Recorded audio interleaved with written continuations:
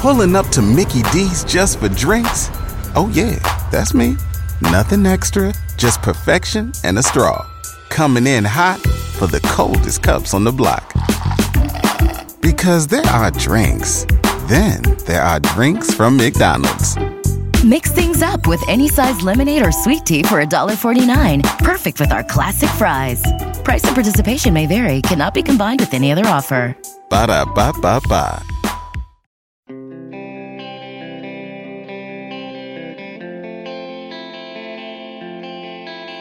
For right now, no, don't worry. There's nothing to be worried about. They're going to make the playoffs. They have to make the playoffs. There's under any circumstance too much talent on this roster to not make the playoffs.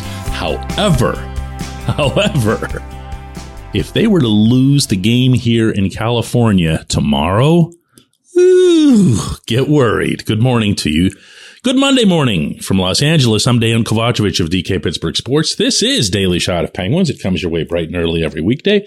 If you're into football and or baseball, I also offer daily shots of Steelers and Pirates where you found this. The Penguins had a, let's say, eventful, that's the word, weekend here in the LA area, blowing out the Ducks, which they should have. The Ducks can't defend to save their lives. That happened to the tune of a 6-3 victory. And then across town, things didn't go nearly so well against the Kings. I really liked the start they had. I really liked a lot about it. And I really didn't like the goaltending, and that's all it took. Because once Casey DeSmith let in a couple of leakers, it was going to be just an impossible task. I mean, the Kings were fresh. They hadn't played in 10 days. They were all geeked up about the strangely overwrought pregame number retirement / statue ceremony for Dustin Brown. And it just all, to use Mike Sullivan's words, got away from them. And I can respect that. I happened to be on that same page throughout covering this game. I thought that the Penguins were doing everything right at the outset. But then a couple of goals go in and it changes what you're doing. It changes the way you need to play because you start chasing the game. And even then they kept going. And then early in the third period, DeSmith gives up the first of Adrian Kempe's 4 goals. 4 in a row, by the way, franchise record for Los Angeles.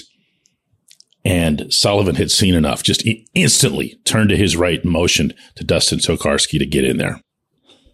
Now, the problem with this scenario is that no one can talk about it because that's just the hockey culture. The goaltender is never the problem. The goaltender is never at fault. The goaltender is just that guy that you're always supposed to be battling for. And if he doesn't do well, that's because all the rest of you let him down. Whatever. I don't think that's going to change 100 years from now. The way people inside hockey talk about goaltending. It's not going to stop me from talking about it however I want, though.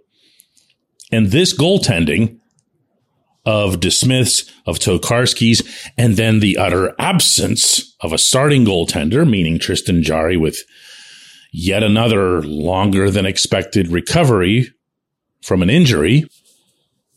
That is a difficult thing to overcome, no matter how many other things you do right.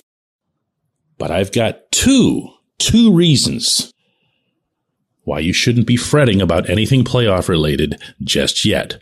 One is that I'm expecting, don't hold me to this, I'll know a lot more later today when covering the Penguins practice here in LA. I'm expecting Jarry to be back very, very, very soon, possibly as early as tomorrow night in San Jose.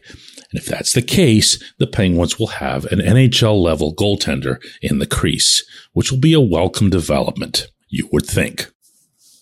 The other is that objects are not as close as they appear when you look at the NHL's standings in a realistic context, which is to say, the Penguins are in 5th place in the Metropolitan Division, which looks really dire. And when you look at the playoff picture, the Penguins are the 2nd of the 2 available wildcard teams. also looks really dire because you go right below them in the point totals. Penguins have 61. The Islanders have 60. The Panthers have 58. The Sabres, who everybody thinks is just absolutely awesome, only they don't win nearly enough to back that, have 56. And then you get into Red Wings, Flyers, Senators, and all that other stuff, right? But the teams that are behind Pittsburgh, or the two that I would take seriously anyway, meaning the Islanders and the Panthers, the Penguins have 4 games in hand on New York, 3 games in hand on Florida. Now, I am not attempting in any way, shape, or form to diffuse the urgency of getting points now. And I am most definitely not attempting to diffuse the urgency of flat out becoming a better hockey team, principally when it comes to defending.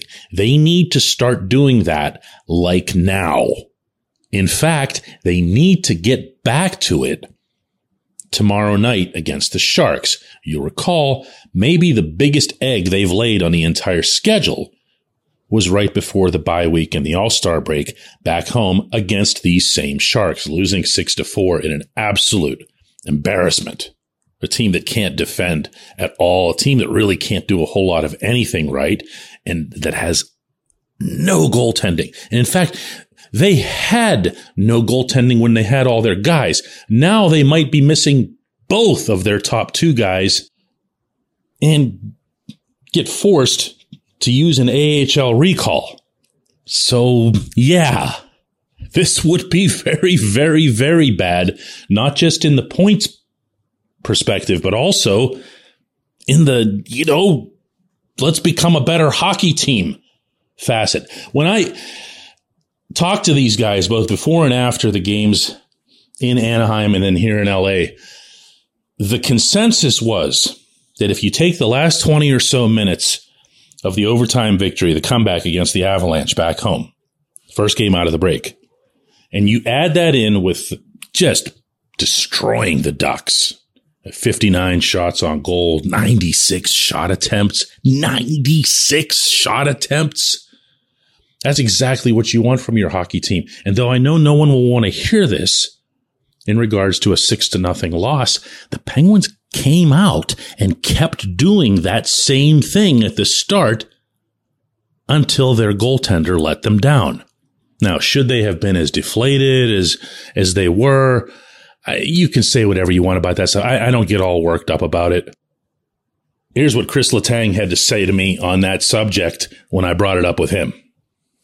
At the end of the day, we're looking at the performance, the way we came out. I thought we did a good job in the first. It's just that, like I said, it doesn't go your way. You have to stay in the fight, and you don't want the score to get too big. So we have to shake it off and look at it. Yeah, if you lose, 3-0 or 9-0 or 1-0 or whatever, it doesn't matter. It's still a loss. It's still a loss. The only difference in a game like this is that you get behind by such a big margin early that you really don't know what to do with yourself for the final 40 minutes because you're facing, actually the only good California team, meaning the Kings. And you're not going to have some massive, super dramatic rally. So you're just kind of keeping your head on a swivel and checking the clock. So I don't consider that loss to be anywhere near the interruption to their nice post-break play that somebody else might. But losing to the Sharks again? Oh, man. When we come back, J1Q, I can't even wrap my head around it.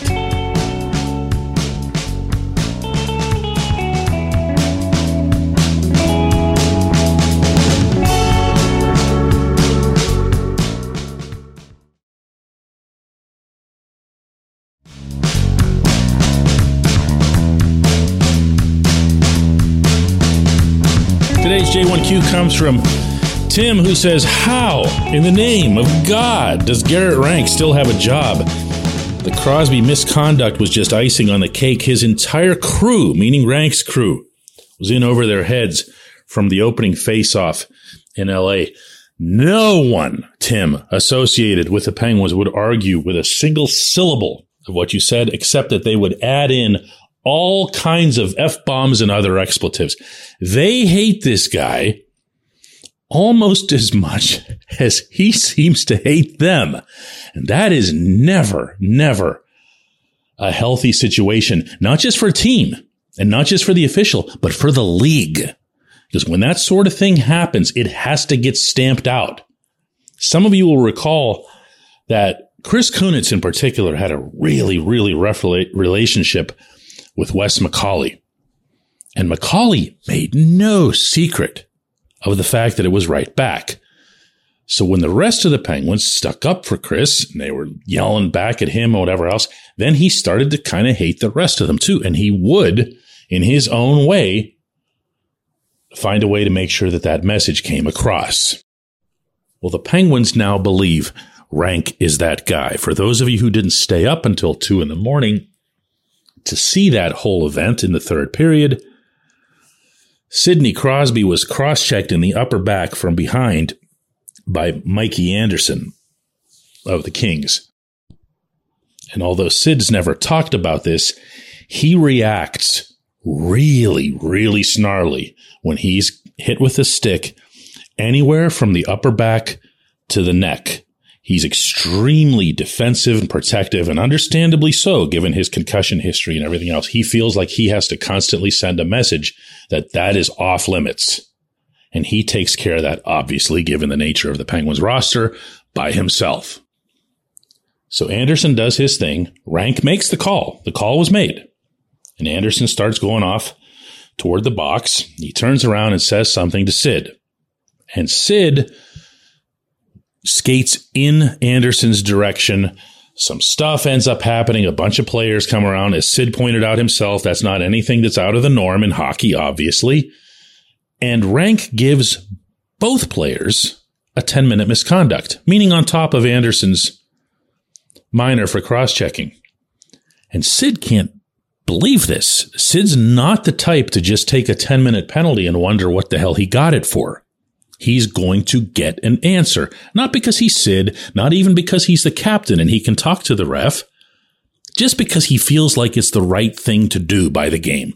So he starts following Rank around, even to where Rank was lining up for the next faceoff. He was not going to leave the ice, I am here to tell you, from watching his body language down there. And Rank gives him another set of hips, meaning put your hands on your hips. That's a misconduct, only now it was going to be a game. The first game misconduct in the brilliant, legendary career of Sidney Patrick Crosby, because this nobody decides he wants to show that he doesn't like the Penguins either.